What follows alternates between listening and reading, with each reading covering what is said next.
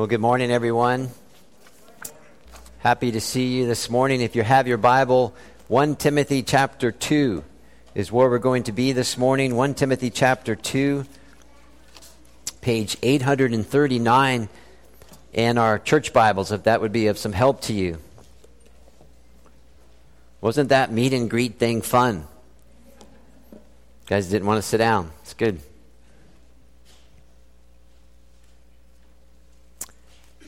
Chapter 2, we're going to read all 15 verses, even though most of our attention will be on verses 11 through 14.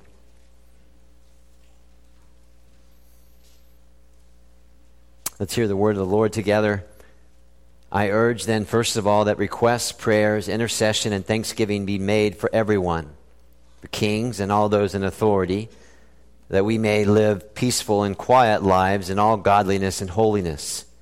This is good and pleases God our Savior, who wants all men to be saved and come to a knowledge of the truth.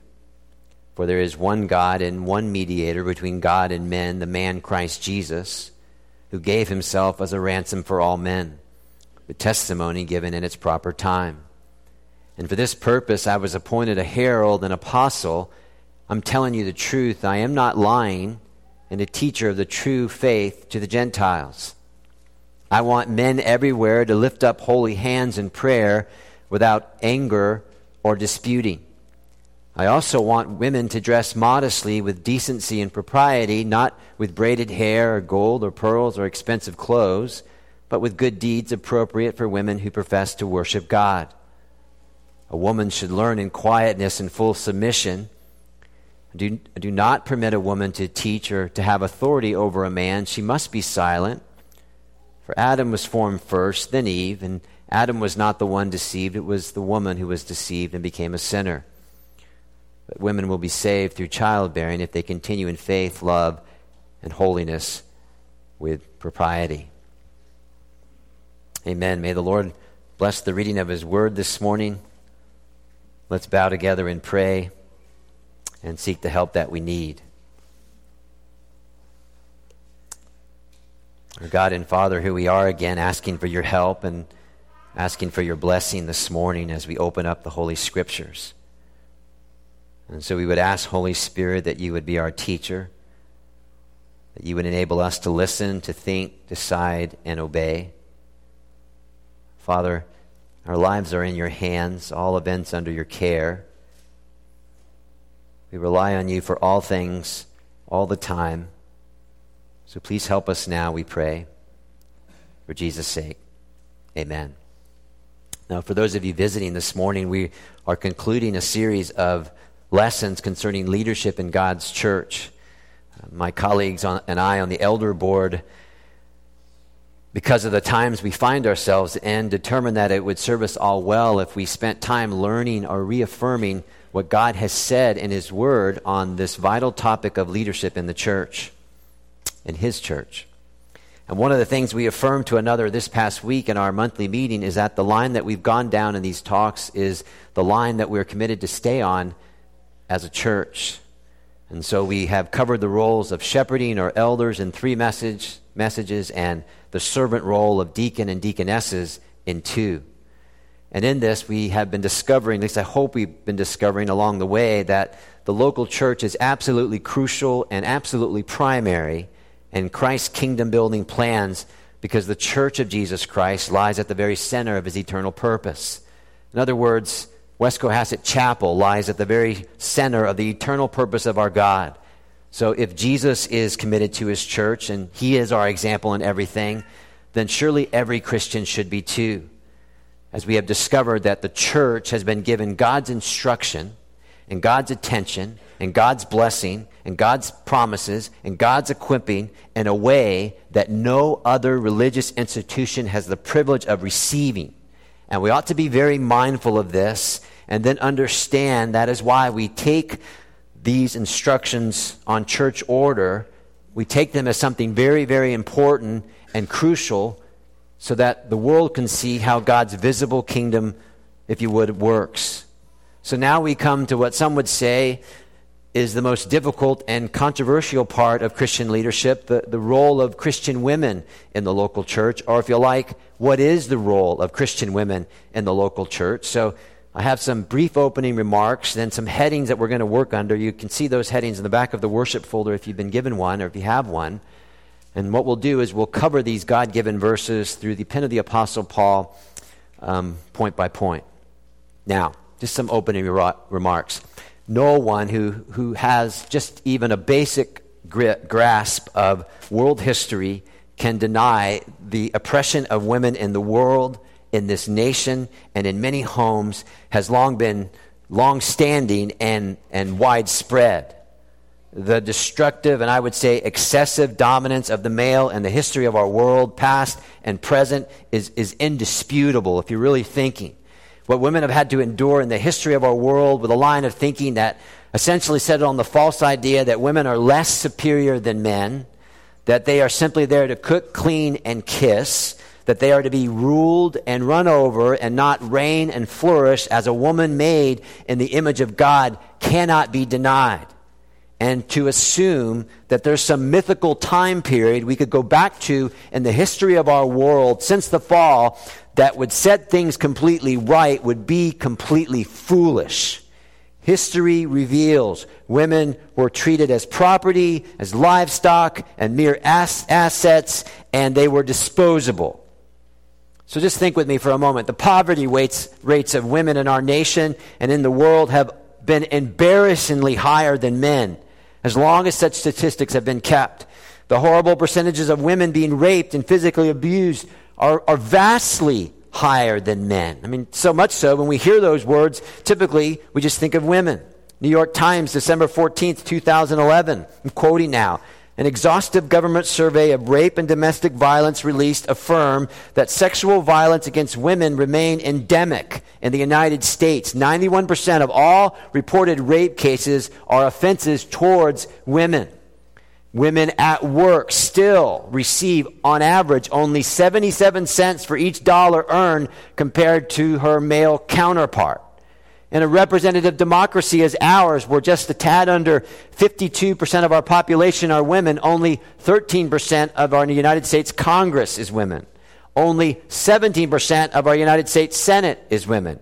In the history of the Supreme Court of these United States, only 4 of our Supreme Court justices have been women, 4 out of 112. If you are a woman and you are over 18, excuse me, you'll be part of only the 3rd generation of women in our nation that will have the right to vote, because in these United States, who many would affirm was founded on Christian principles, men did not afford women the right to vote until 1918. In other words, it took 142 years from the birth of our great nation to affirm what the Bible always affirmed, namely, the absolute equality between men and women. Genesis 1:27, God created mankind, Adam, humanity, in his own image. In the image of God, he created him. Male and female, he created them. God blessed them. Not just him, God blessed them and said to them, not just him, be fruitful and increase in number, fill the earth and subdue it. Rule over the fish of the sea and the birds of the air and over every living creature that moves on the ground. Both of you, if you would, not just one of you. And when our Lord Jesus Christ, when he walked this earth on his way to his cross so that men and women might be saved the same way, the first person he revealed his messiahship to was a woman at a well. Jesus healed women. In contrast to the Jewish rabbis, Jesus taught women. Jesus appeared in his resurrection first to a woman. He even relied on women in the support of his ministry.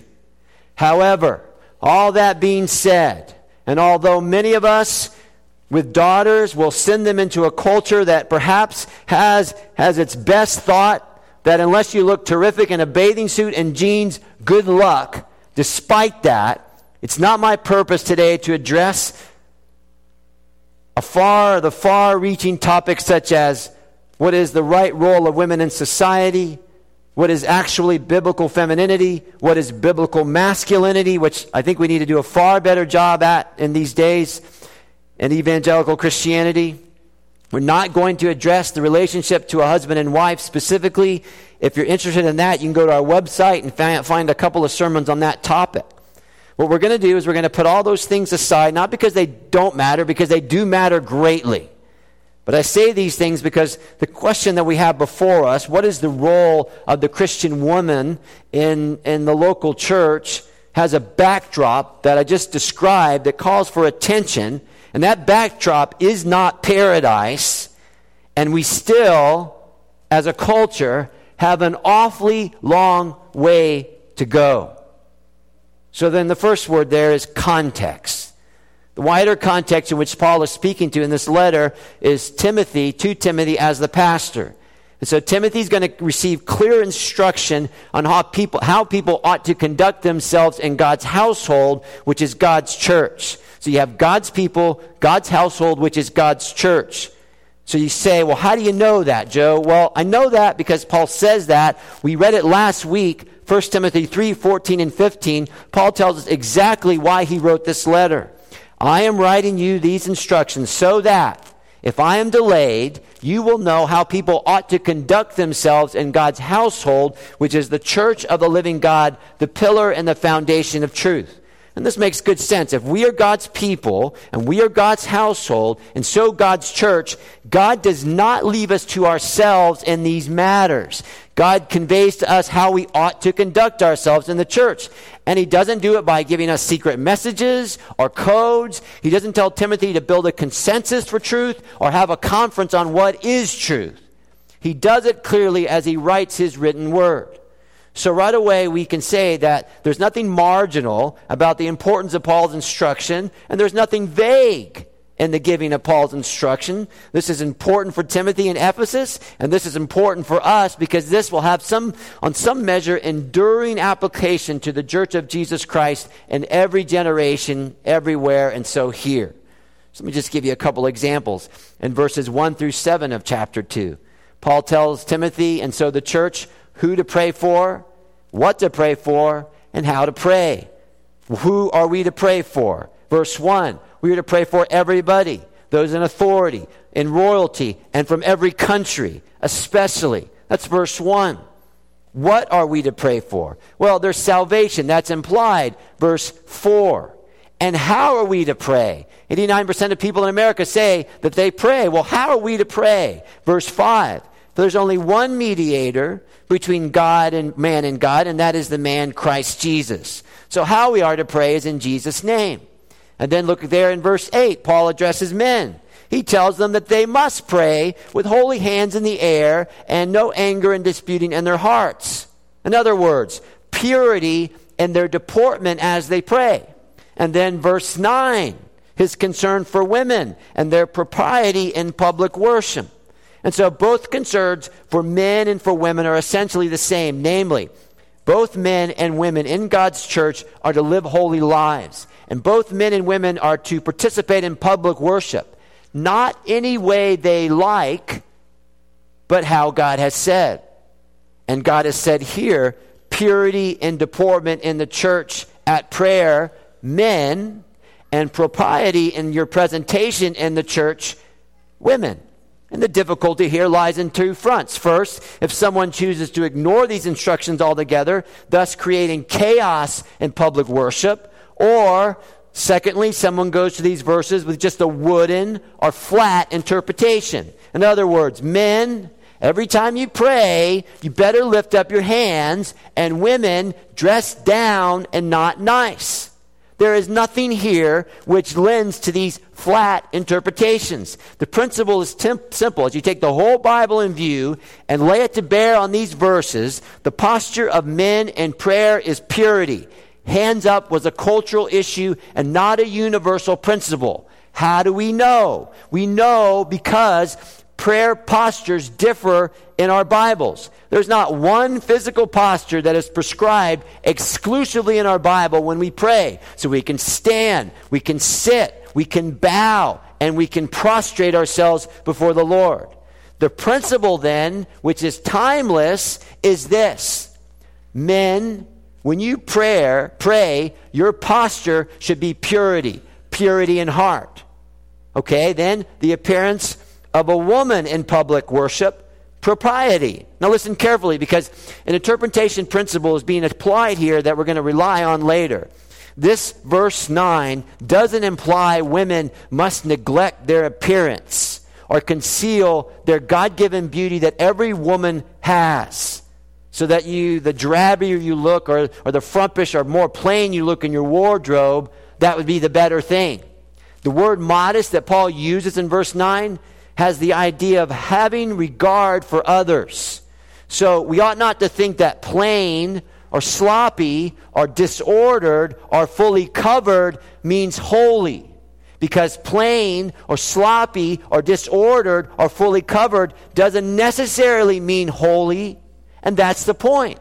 And a wooden application would lead us down this unsupportive trail. So in the case of women's apparel, there's all the difference in the world between what is seductive and what is attractive. And I suspect that most women know the difference. And each generation has their cues. So look at verse 9. Braided hair is a no-no. Okay, why no braided hair? Is that a universal principle for all time? Or is that a cultural issue for their time? It's a cultural issue for their time. How do we know? We know because the setting of this letter in Ephesus had hundreds of female prostitutes who were employed for service in the temple of Diana. You can read about in Acts chapter 19.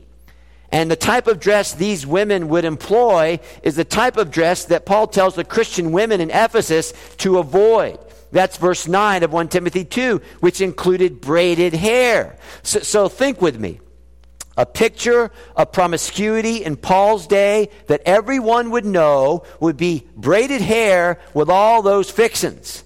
However, contrast that with a picture of propriety all of us would agree on right now. I think all of us would agree on right now that those cute little Ingle girls, Laura and Carrie from Little House on the Prairie, right? We would all say, those girls are proper. But those girls walk around with what? Braided hair, right? You see, so that's why you can't go to an alive text with a dead, flat, wooden interpretation. So what's the principle Paul is trying to convey? Well, the principle that Paul is trying to convey is a timeless principle, which he establishes there in verse 10. And the principle is this. In the life of the church, clothes do not make the woman. No. Good deeds appropriate for women who profess to worship God. That's the point. So ladies, what are you to be known for? What you are to be known for is not so much what you put on, but the good deeds that you pass out. In other words, as Jesus said to both men and women, let your light shine before men, that they may see your good deeds and praise your Father in heaven. And Paul is simply saying, don't be the kind of lady that is immediately noticed for the way you dress, the way your hair is, jewelry, and so on. But rather be the kind of woman that is immediately noticed by kindness, service, integrity, and holiness. And if you really think about that and you're listening, what is so hard about that? But what happens is that men and sometimes women go to this text and they develop all kinds of flights of fancy about dress and about ladies. And you can hear I've heard this guy in my head all week. I'll tell you one thing, and you just want to say, just back off and think and be sensible. You see, dear ones, we can interpret the Bible literally. Yes, we can, but not literalistically. So we must interpret the Bible within the framework, within the style of writing, the context that speaks to one time, and the principles established in those contexts that speaks and is applied to all time. Which is why I took the time to lay down this interpretation principle, so that in coming to this monster verse that's just staring at me in verse 11 and 12 and so on, we can address the role in the local church sensibly and biblically, which I'm going to try to do. That's the context. Okay, the second word is command, right? What is a woman to do in the church? Verse 11, a woman is to learn. Now, most of us, we would jump right into quietness and full submission and say, what is that all about? Well, okay, I'm with you, but let's understand this first. What's happening here? Well, first of all, Paul is changing everything in his context, because this is in sharp contrast to the chauvinistic rabbis of Paul's day. You see, if you were a Jewish woman sitting in a synagogue service, The Babylonian Talmud said, men come to learn and the women come to hear. The Jerusalem Talmud, it would be better for the words of the Torah to be burned than that they should be entrusted to a woman. And that is the frame of mind that marks Paul's day, and especially in the Jewish mind. And so in the Jewish mind, a woman can listen, but she can't learn, and then you might as well burn the book instead of teaching the women the book. Paul says, strike that. The women are to learn. They are to benefit. They are to grow in grace in the knowledge of our Lord Jesus Christ. There is absolute equality in the spiritual privileges of men and women. Just quote one simple scripture, Galatians 3:28. There is neither Jew nor Greek, slave nor free, male nor female, for you are all one in Christ Jesus. But in the context of public worship in the church, not everywhere, this is where people go astray, not everywhere, but in the church, their learning comes by way of sitting in quiet submission and not standing and teaching. And the word quietness that Paul uses ought not to sidetrack us in any way. He says the same thing in 1 Corinthians 14, because quietness is simply a clear expression of the principle of submission, which Paul is laying down here. Now stay with me. Quietness in a teaching setting given to the instructor is a mode of submission that both men and women should give to the instructor. If you read in the Greek, it would read, a woman must quietly receive instruction with all submission. Now, this principle of submission is stressed in all of the scriptures. And submission must always be properly understood and applied of every area of Christian living. Because we're such rebellious creatures, whenever we hear the word submission, man or woman, many times it brings out the worst in us. Because we think submission and automatically we think less than. And we want to be thought of as more than. So if someone says submission, we think less than, we say strike that. And if someone says more than, we embrace that. However, when the Bible speaks of submission, it gives us a better picture. The Bible speaks about the submission of every Christian to God the Father, James 4. The Bible speaks about the submission of all things to the Lord Jesus Christ, Ephesians 2:22, Philippians 3:21. The Bible speaks about the submission of all Christians to one another in the fear or the reverence of Christ, Ephesians 5:21.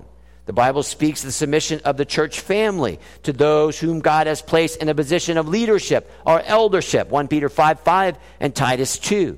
And it speaks to the submission of the husband to God in his role of leadership, and the submission of the wife to God and exercising her role as a submissive helpmate, Ephesians 5:22. And listen carefully, the Bible speaks of submission when it speaks to God as being the head of Christ. Thereby you have a picture of a loving son submitting to his father who he is equal to, 1 Corinthians 11:3.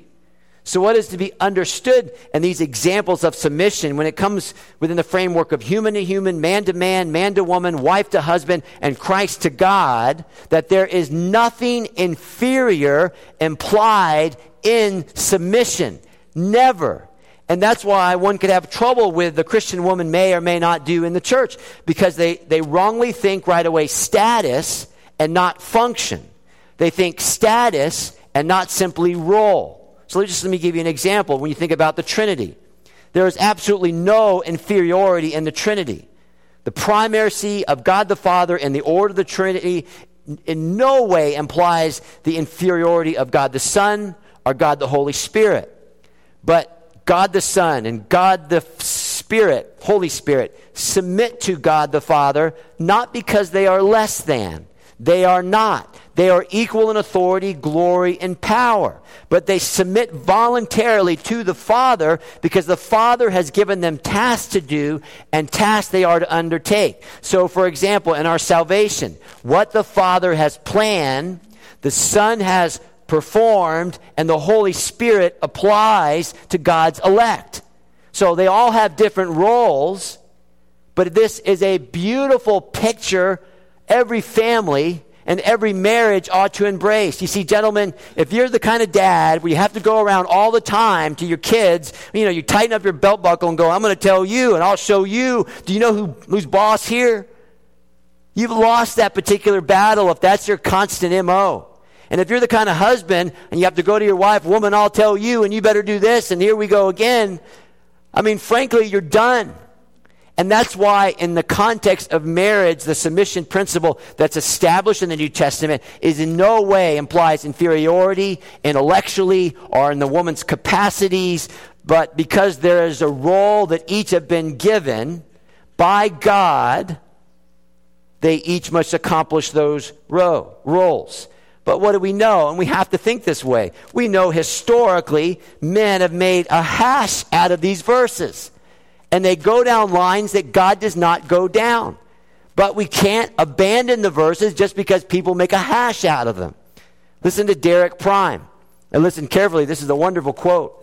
There is a divine intended order in the creation of male and then female. This sequence was not a mistake. Men and women are equal in value and as persons and different and distinct in the roles they are to play. Let me just read that again. There's a divine order intended in creation for male and then female. This sequence was not a mistake. Men and women are equal in value and as persons and different and distinct in the roles they are to play, which someone once said is part of the delightful chemistry of human relationships. Right? Men, aren't we glad? Aren't we glad that our wives are different than us? Aren't we glad, in all honesty, that they look different than us? Right? You don't need to know this, but I'm going to tell you anyway. You'll give me just a little bit of liberty here, right? The tough topic. So Friday morning, the day started, and there's my wife, and there am I, and we're getting ready, and there she was. And I was thinking about this talk and the differences, and I'm like, I was just looking at my wife like, this is amazing. You are beautiful. And I told her that. I said, you are beautiful. I said, you just look lovely today. Don't ever change that outfit ever. Wear that forever. You look great. What was I doing? I was enjoying the delightful chemistry of human relationships. And if you're married or dating, you know what I mean. If you're not, just wait. You're going to discover what I mean. But the point is, besides the fact that I just scored like massive brownie points with my wife, the fact is, our differences wonderfully matter. They wonderfully matter. Okay, then look at verse 12. I do not permit a woman to teach or to have authority over a man. She must be silent. Now, what's Paul's concern here? Well, the concern Paul is giving here is that women desire to learn doesn't give them the privilege to teach, preach, to have authority or have an authoritative position over the men in the church. But even that statement has to be tempered by the context. Because Paul doesn't have a full stop there. There's not a full stop after teach. I do not permit a woman to teach a man, period. So this statement is tempered by the context. I do not permit a woman to teach a man in the church.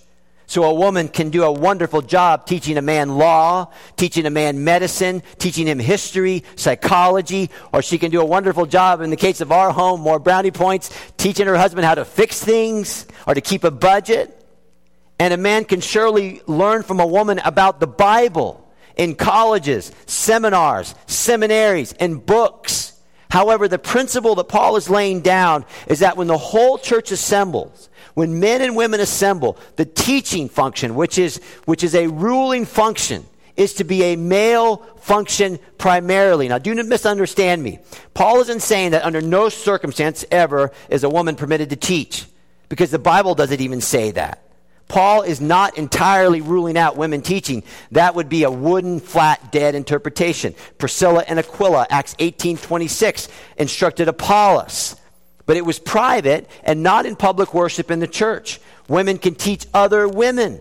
Titus 2, 3, and 4. And in many seminaries, women teach students. So women travel across the country and they give lectures and seminars in the name of Christ. And we should thank God for the good ones.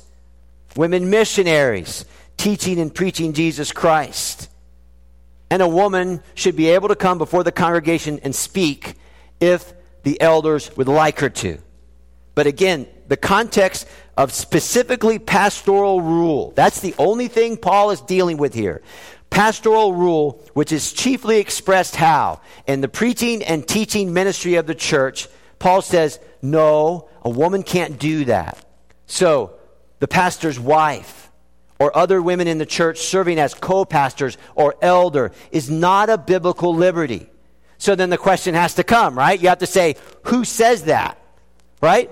You say, is this a cultural issue unique for Ephesus, or is this a universal principle given to all of us? Is this truth for all time, or just truth for a certain period of time? Well, let's let Paul answer that question in verse 13. Hey, Paul, why don't you allow women to teach or have authority over men? Now, before we get to Paul's answer, the common reaction here is when you look at verse 11 and look at verse 12, people say, well, it's a cultural issue for Paul's day. There was something going on in the church in Ephesus. We don't know what it was about. And if Paul was alive today, he would change things. But the problem of that line of thinking is that Paul does not argue his command from culture.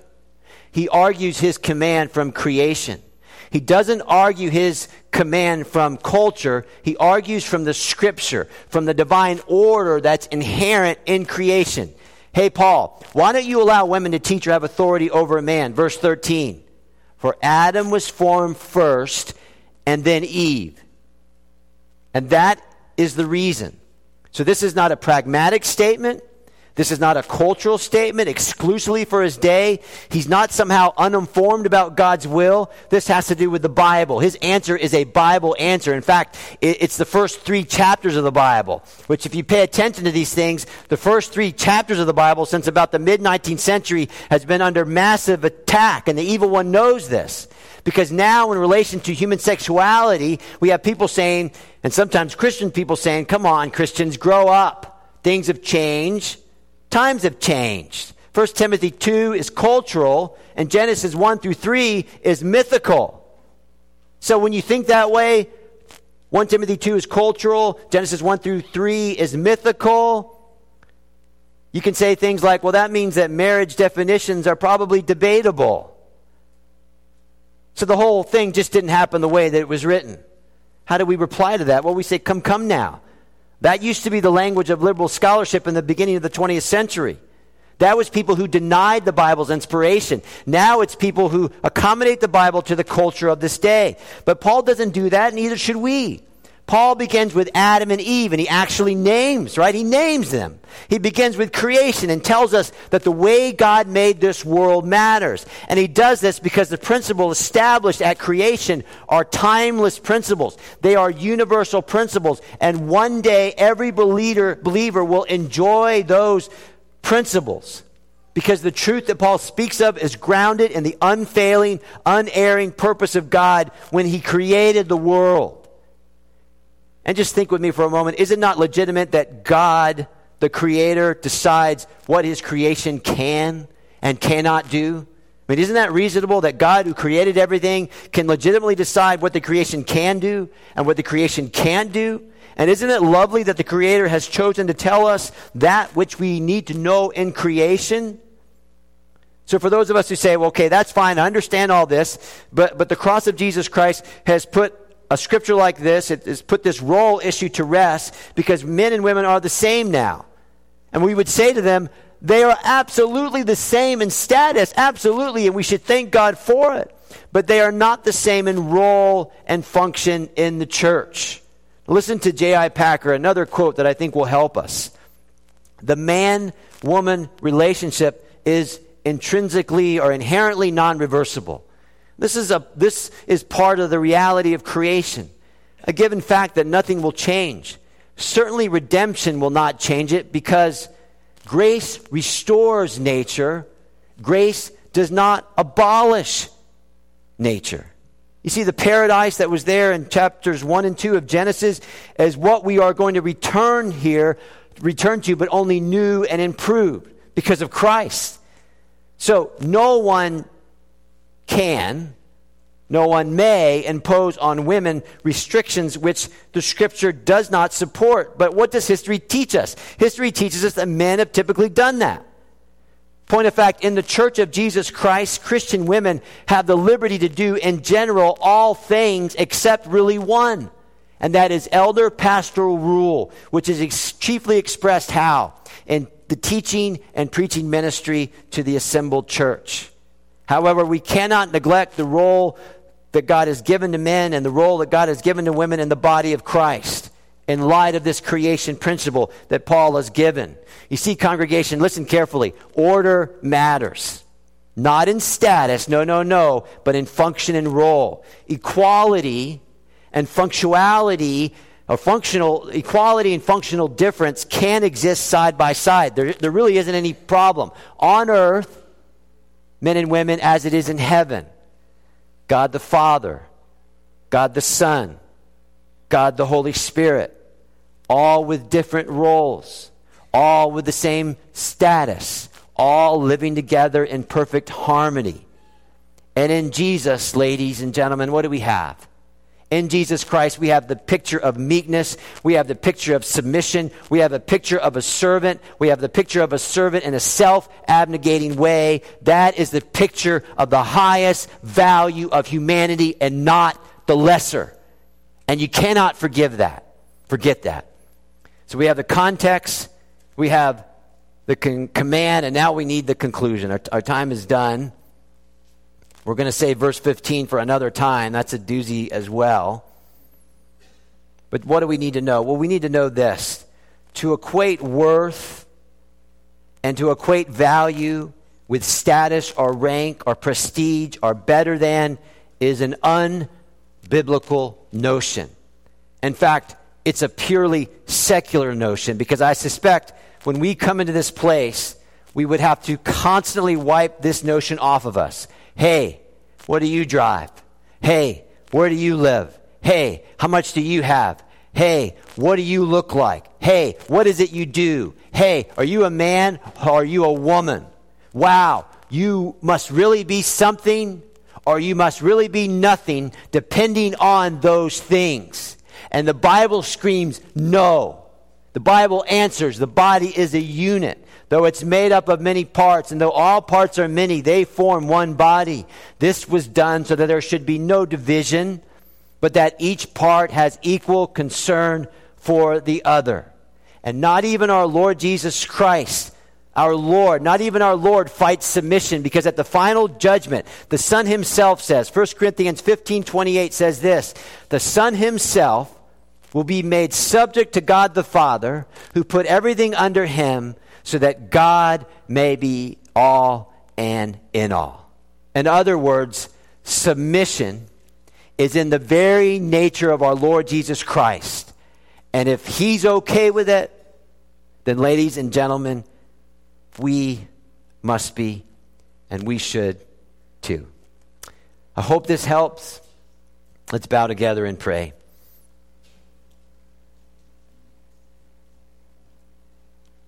Our God and Father, we thank you for your help.